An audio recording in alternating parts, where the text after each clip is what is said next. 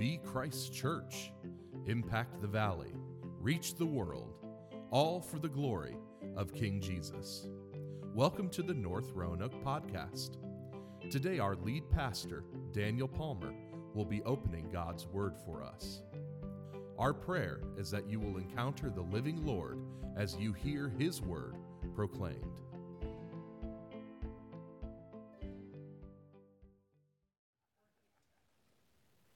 Today is a little different. We've been in the book of Acts, and we'll be back in the book of Acts. We will not neglect to finish that incredible book. But today is the first sermon in something I am calling, along with your fundraising committee, the Treasure Jesus Initiative. The Treasure Jesus Initiative. So if you have your copy of God's Word, would you turn with me to Matthew chapter 6, verse 19. And would you just hold your place there, because this will be probably the world's longest sermon intro, all right? The words we are about to consider, when we finally get to them from Matthew 6, are situated in the passage called the Sermon on the Mount. So they're a part of Jesus' Sermon on the Mount. And Jesus' words astound people. You get to the end of the Sermon on the Mount, and the conclusion is they recognize that Jesus had an authority that nobody else had. They're like, who is this guy? He's bringing some heat we haven't heard before. He's got an authority that we have to stand before. And we get later in the Sermon on the Mount, the parable of the person who builds his house on the sandy land and the parable of the person who builds his house on the rock. And the conclusion of that is, if you hear the words of the one who has authority and you don't build your house upon them, then it's like building your house on the sand. There was a song that I learned growing up, is don't build your house on the sandy land.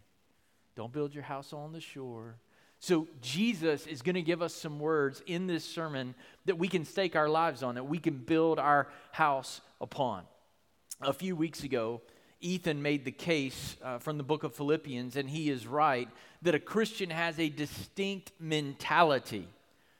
She treasures Jesus. He treasures Jesus. Jesus is her aim, her pursuit, her goal, her delight, her very life. This is the life of a Christian. It's one who delights in Jesus, one who treasures Jesus.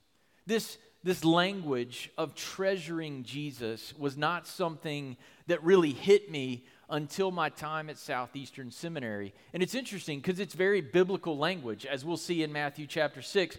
This isn't language that Daniel made up. It's not language that your fundraising committee made up. It's right out of the heart of God, as expressed in Matthew chapter 6. But this language of treasuring Jesus really hit me one day when I was at Southeastern Seminary studying for pastoral ministry. I met this team of people planting a church in Raleigh called Treasuring Christ Church. That's who we are. We treasure Jesus. Treasuring Christ Church. Now, I'm not proposing that we change the name of North Roanoke. I love our name.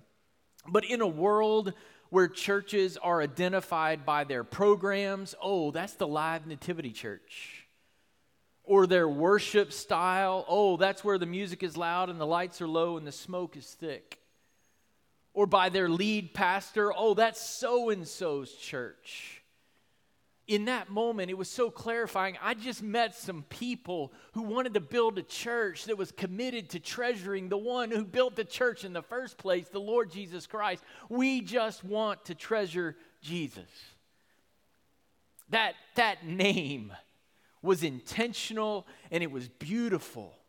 We're going to be a church. We're going to build a church. We're going to stake our lives on being a people who treasure Jesus. With that name, they were saying our mission and our ambition and our consuming desire is not to please ourselves, and it's not even to attract people. As much as we would love people to come, that is secondary to just treasuring Jesus and letting Jesus do the rest. Over the next 4 Sundays, I am asking the Holy Spirit, and have been asking Him for some time, to do a deep, profound work in our church, such that we would be a church that treasures Jesus.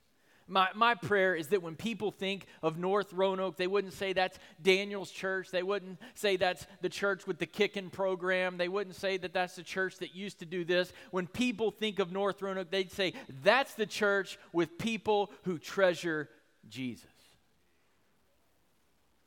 Of course, that raises a question. What does it look like to treasure Jesus?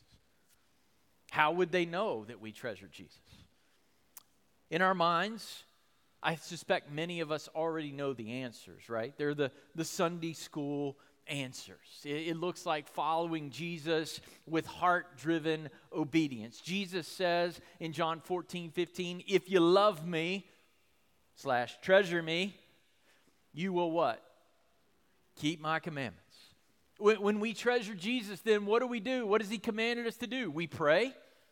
We prepare for, prize, and participate in congregational worship. We don't sideline being with the people of God regularly as a congregation in our lives. We plant our lives in a church where we strive for gospel-based fellowship and work for the progress of the gospel deep into our lives and out into our community. We serve our church. We share the gospel wherever the Lord gives us opportunity. We confess our sins to one another and forgive one another as much as 77 times 7. We hear the word. We meditate on the word. We memorize the word. We live the word. And we do this, why?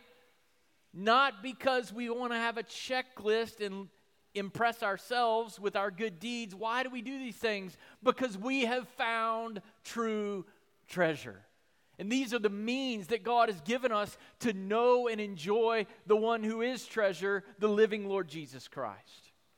And to everything that I've said so far, most of us, I believe, this morning would give a hearty amen. Of course, we don't have many ameners here, so it might be a hearty and then we'll carry on. But whatever it was, I don't perceive in my spirit right now that anybody's like, that's wrong. I disagree with that. Now, of course, some of you, when I mentioned praying, some of you might have, the Spirit of God might have given you a little prick and said, you need to work on your prayer life.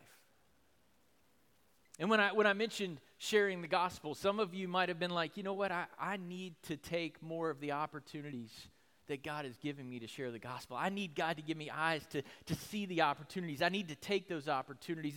And you might be right about those things. There might be some areas of your life that fall short of looking like you're really treasuring Jesus. I suspect that's probably true for all of us in one area or another.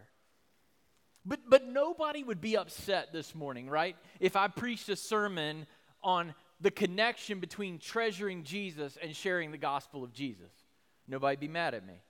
Nobody would be mad if I preached a sermon on the connection between treasuring Jesus and praying to Jesus and communing with Jesus. But there's an area of treasuring Jesus that I didn't mention in that list.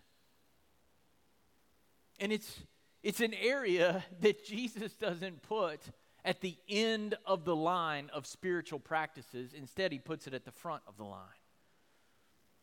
And it's this: treasuring Jesus with our treasures. Jesus directly connects our giving and our hearts. Many things can be faked, but generous giving cannot. It's either happened or it hasn't happened. And some people get upset when pastors touch on this topic because it connects so directly to our hearts. And by the way, Satan has no interest in the church of Jesus Christ experiencing the victory and the joy that come when we treasure Jesus with our treasures. Pastor J.D. Greer once said this: I guess people assume pastors teach on giving because we want your money. We do not want your money, but God wants us. He continues, some people object to pastors talking about giving precisely because how they spend their money shows that their commitment to Christ is actually a sham. And here's the bottom line, church. For me to let us linger in a sham faith would be a great shame. For some, it might even be an eternal shame. So I'm going to talk about giving over the next 4 Sundays and its vital connection to treasuring Jesus, because I would rather us be a little uncomfortable now than anyone be uncomfortable for eternity. Here's the bottom line. It would be unloving of me to withhold from you the truth that leads to true treasure. So over the next 4 Sundays, we're going to mine the Word of God. We're going to see what it says about our treasure so that we can enjoy true treasure, the living Lord Jesus Christ.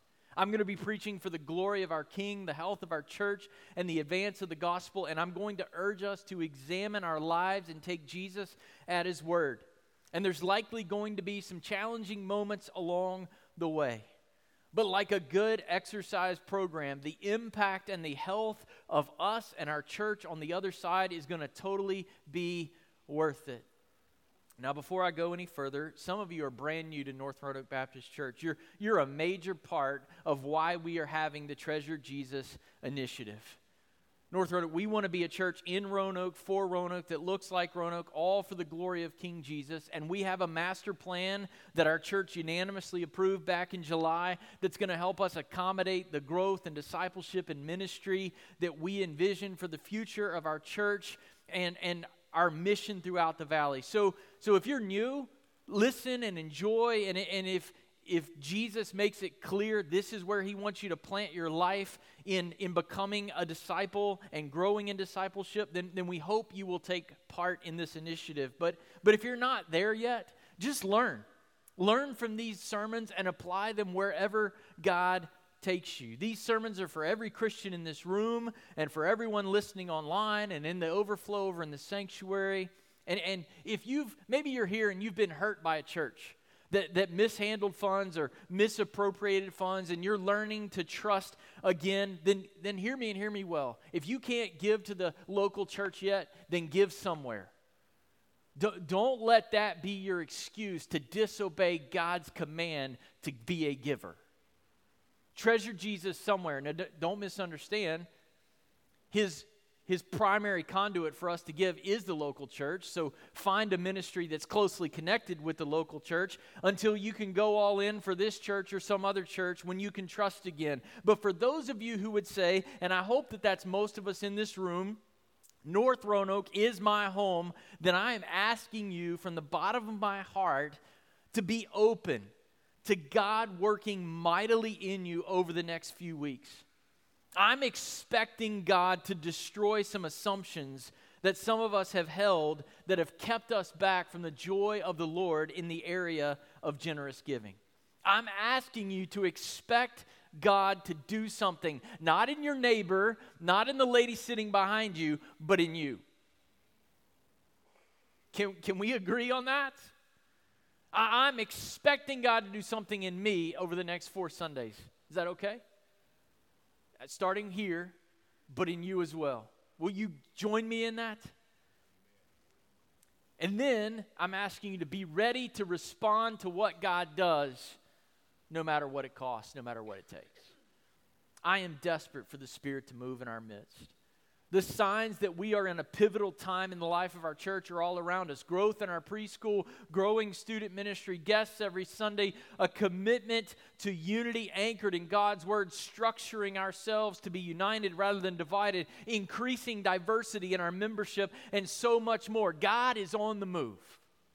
So I hope that in just a month or so from now, at the end of this Treasure Jesus initiative, that we will respond to God's leading and that we will have a clear path, a path to funding the church's full ministry plan, that's the budget, over the next 2 years, and a plan to fund the first phase of our master plan, which would include consolidating and relocating and renovating and securing our preschool and kids ministries and making this gymnasium much more conducive to worship acoustically and aesthetically.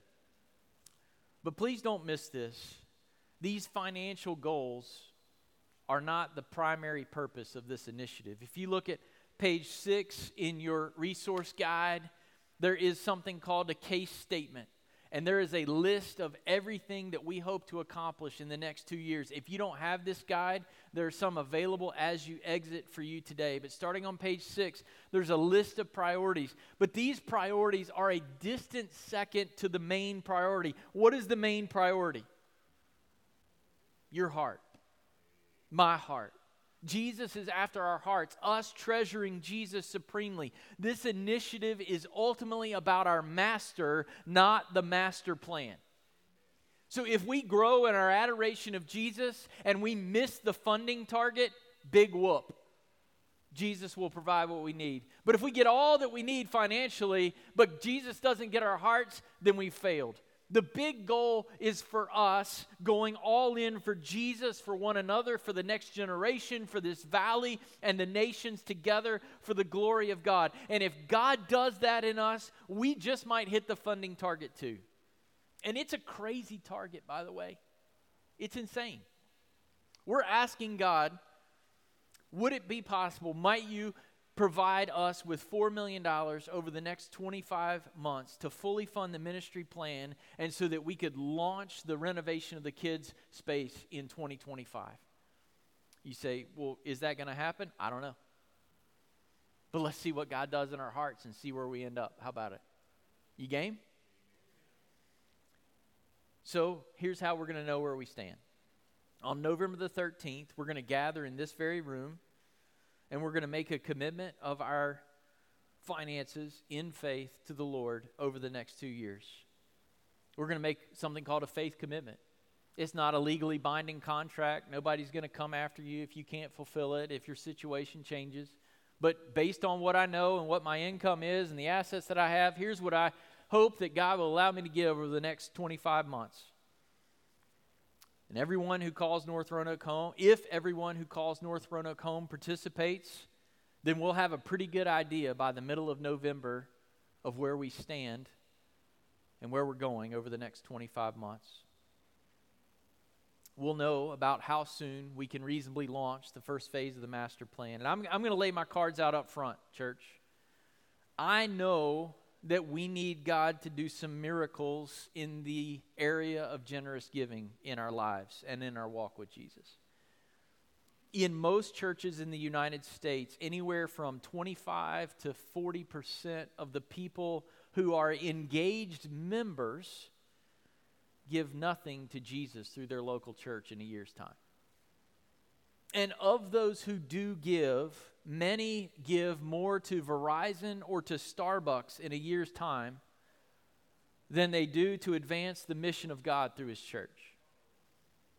Add up your Starbucks receipts, add up what you spend on the mission of God in a year's time. Sadly, many of us are more interested in caffeination than in the glory of God. And this reality, church, it burdens me.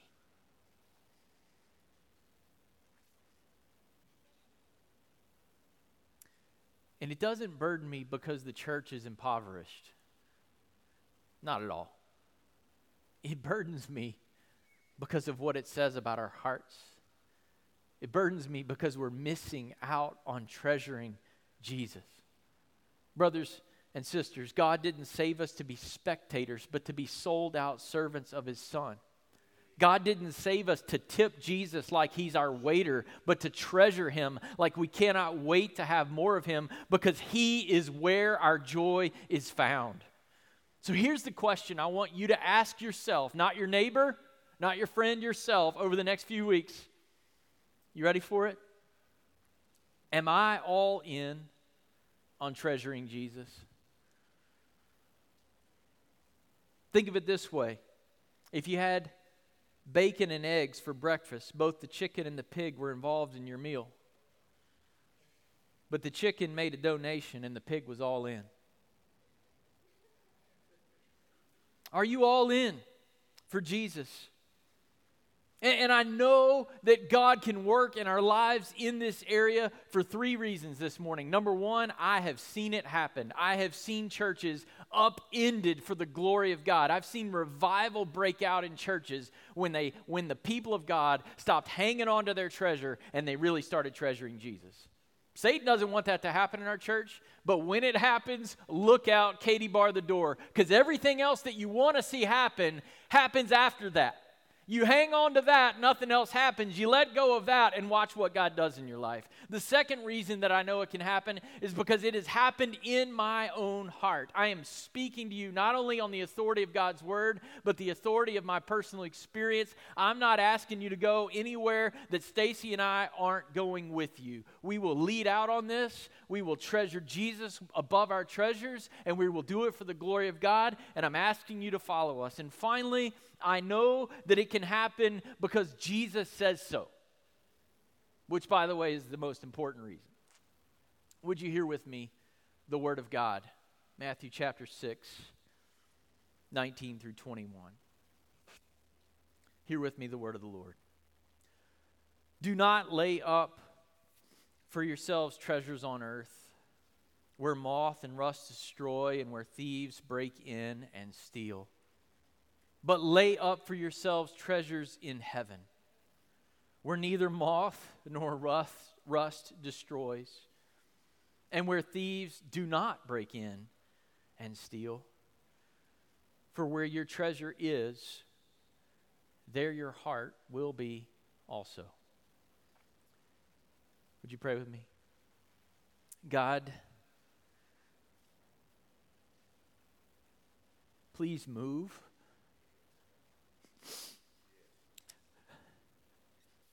Please move your people. Please move me. Move us for the glory of Christ, for the good of the Roanoke Valley, the good of the nations. Spirit of God, move. I ask it in Jesus' name. Amen. 3 simple verses, 3 simple points. The first point is this from verse 19. We must not lay up treasures for ourselves on earth. Why? Because treasure stored here has no enduring value. You believe that? Everything you've got, whatever your balance sheet is, whatever your net worth is, when you take your last breath, that amount on paper has no enduring value if it is stored on earth. In verse 19, Jesus makes an ongoing command. He doesn't say, take 5 minutes and don't store up treasure on earth. He says, constantly be about not storing up treasures for yourself on earth. Literally, the verb is treasure and the noun is treasure. All right? Treasure not to yourselves treasures.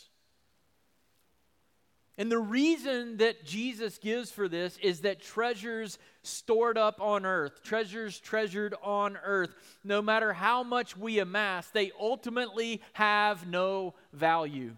Solomon's earthly wealth is now ancient ruins.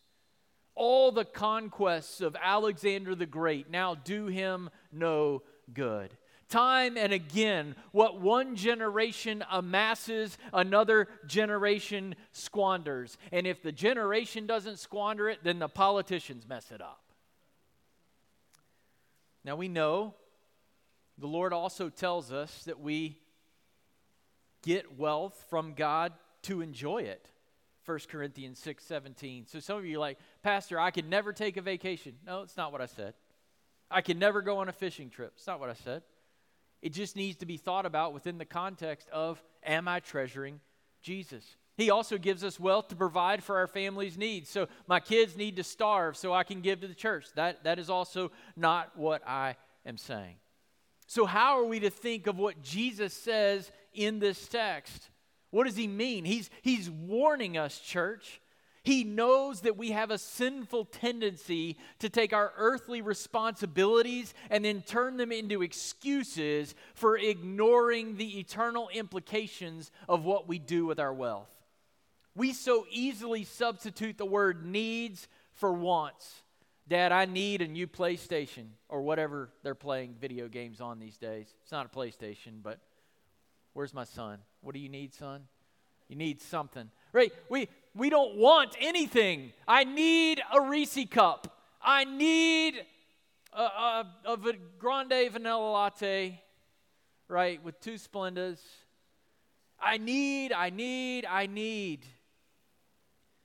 Jesus understands that we take our wants and we turn them into our needs, and we miss out on treasuring Jesus in the process. God gives us treasure as a tangible way of having to be disciplined to orient our lives around the true treasure, Jesus Christ. So Jesus says, don't accumulate treasures for yourself on earth. I love that. To the extent that you heap up treasure, be sure that you're not heaping it up on earth. Jesus is not urging us to he is urging us to not put our trust or our identity in treasures stored here. Our confidence is not in our stuff, but in our Savior, because in Him and in Him alone do we find true riches. Why is that? What happens here? Moths destroy fine linens. Rust destroys precious metals. And if anything is left, somebody else comes along and takes it away anyhow.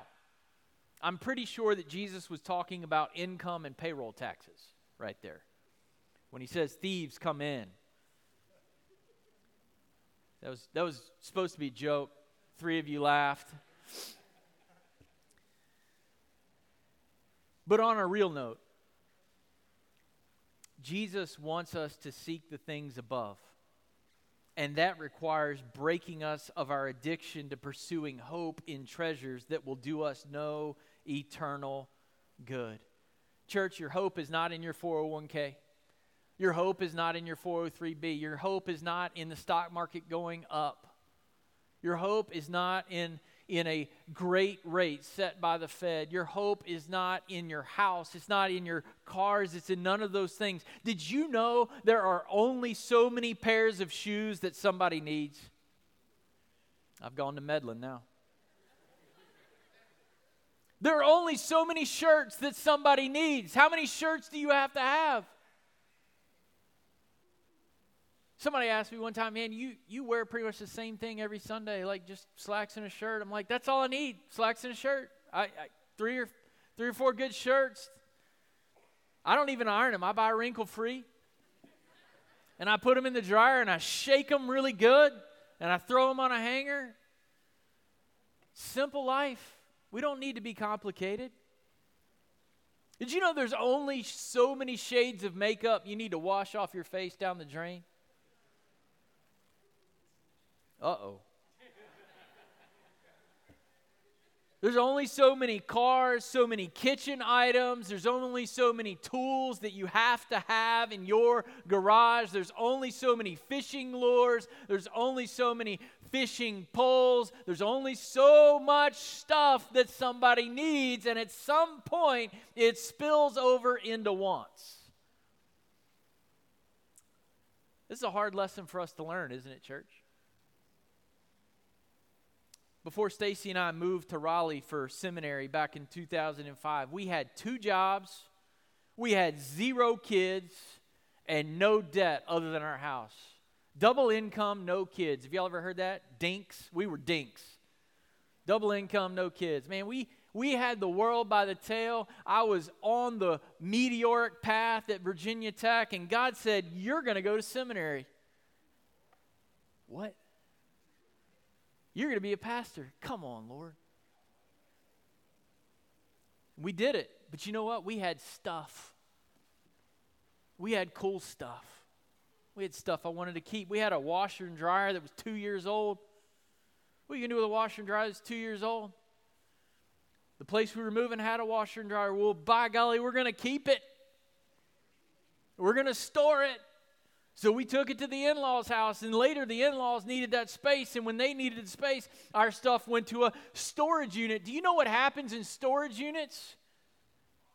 Moth and rust and heat destroy. They devalue what's there. It gets dusty, it gets danky, bugs come in. You know why they got little mouse traps everywhere? Because there's mice everywhere around those places. And years later, when we returned to Roanoke and it was time to get our things out of storage, I was so excited about what's going to be in the storage bin. And I start to open it up, and here's what occurred to me in that moment, life lesson. Why in the world did we keep this stuff?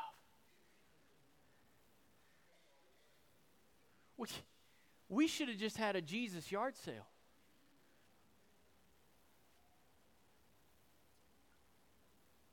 Some of you need to have a Jesus yard sale. There's only so much we need, church. Our hope is not in things. Our hope is in the King of Kings. And if that's true, our relationship with our stuff should look different than the world's relationship with their stuff. All the world knows about is storing treasure here because their hope is here. All they have is an earthly hope. They have a temporary hope. They don't have hope in eternity. So they keep storing it up here. They keep heaping it up here. And then they die, and it does them no good. And the Bible tells us in Ezekiel 7:19, it's a verse that was referenced in your devotion from this week. Here's what the prophet warns us about. If we store up our treasure here, he says, in the day of the Lord, when the Lord returns, listen to what will happen. They cast their silver into the streets. Their gold is like an unclean thing. Their silver and gold are not able to deliver them in the day of the wrath of the Lord. The only hope we have in the face of God's wrath is that the wrath that we deserve has already been borne by King Jesus in our place on the cross. And so we adore him. He is my gold. He is my silver. He is my treasure. He is my wealth. And whatever he wants from me for his glory and the good of people who don't know him yet, that's what I want to do. Church, Jesus has commanded us, don't treasure treasures to ourselves on earth. And that raises an important question. What then are we supposed to do with the treasures that we have on earth? And I'm so glad that Jesus kept talking. Look at verse 20. But, all right, there's something we should do. I love verse 20. He tells us that we don't treasure to ourselves on earth, but we do treasure to ourselves in heaven. Notice that Jesus doesn't tell us not to store up or treasure treasures. Do you see that in verse 20? Instead, he says store it up or treasure it in the right place. What is the purpose of treasure? It is to be treasured. It is to be stored up just in the right location. This is good news, right? It means people can love Jesus and make a lot of money. It means people can love Jesus and be incredibly talented at building businesses and making a profit. Jesus nowhere says, do not earn treasure.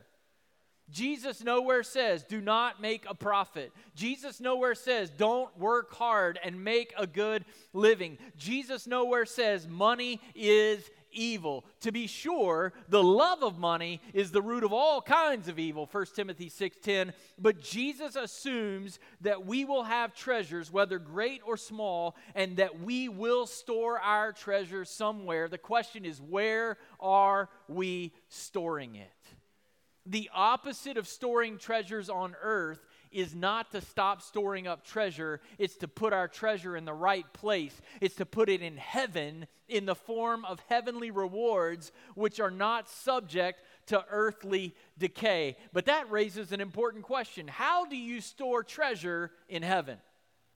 Anybody in heaven right now? And some of you are going to go to Ephesians 2 and be like, well, I'm seated in the heavenlies in Christ Jesus. Yes, you are. But how do we get earthly treasure into heaven? Y'all with me? Now, I've been wrestling all week with how to illustrate this, and here's the only thing I could come up with. Has anybody traveled internationally and had to exchange your currency? Yeah? You got to go from dollars to pesos or rubles or wherever it is you end up.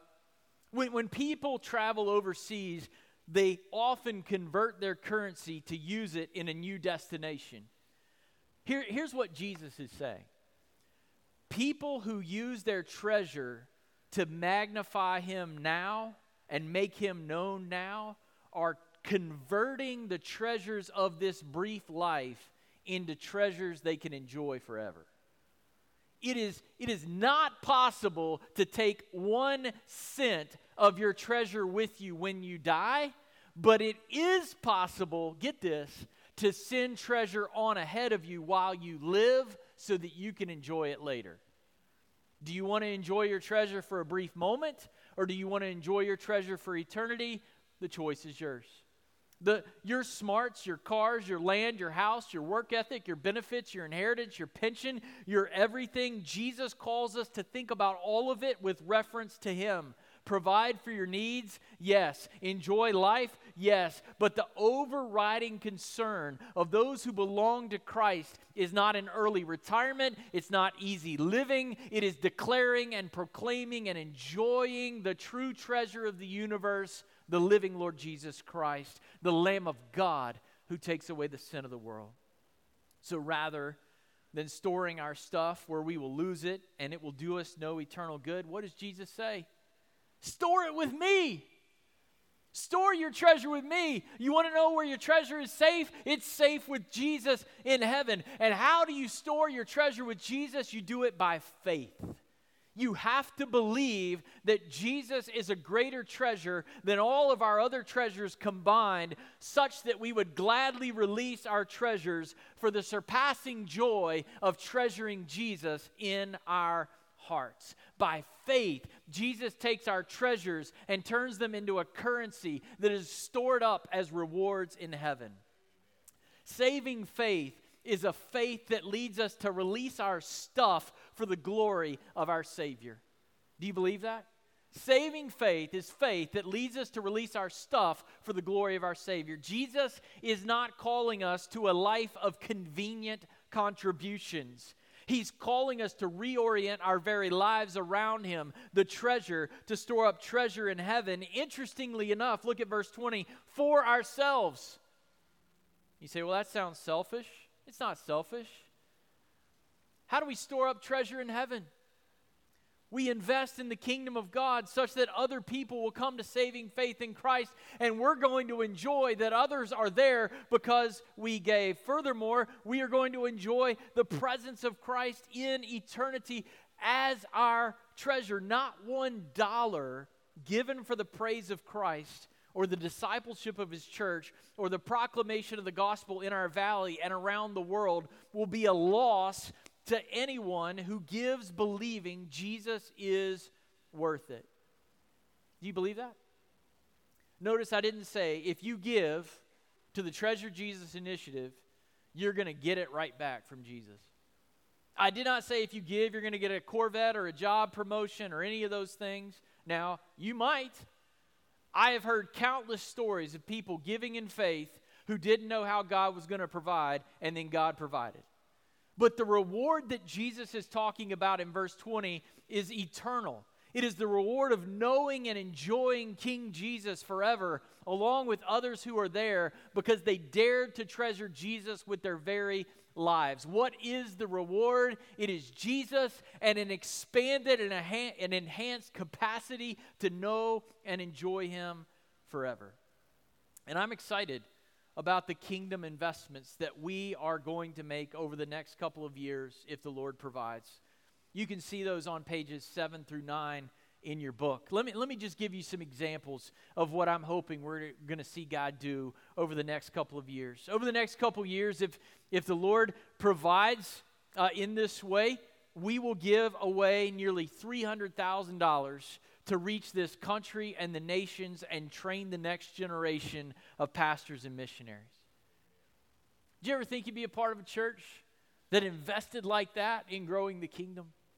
We will host VBS. We will take students to camps and retreats. We will gather to declare the praise of our King and take care of everything that entails. Did you know it takes a lot for this to happen every week? Did you know that it takes heating and cooling and lighting and copyrights? Did you know, Brother Paul, thank you, on your birthday, Paul, somebody has to keep a list of all the songs we sing every time that we do them to pay copyright rights to the artist of those songs. There's a whole database and enterprise that's involved in managing all that. Somebody has to put all that together. It takes work and investment to be here, and all that's going to continue to happen as we lean in together and treasure Jesus. God makes disciples in healthy churches. And we treasure Jesus by giving for the good of our church and the good of those who still need to know him. But here's a question. How much should we give? I don't know. Ultimately, that is a matter of the leadership of the Holy Spirit in your life. That's between you and Jesus. But I think C.S. Lewis offers a helpful perspective on this. What does it look like to treasure Jesus? When he writes this, I am afraid the only safe rule is to give more than we can spare. In other words, our expenditure on our comforts, our luxuries, our amusements, etc. If our expenditure on our comforts, luxuries, amusements, etc. is up to the standard common among those with the same income as our own, does that make sense?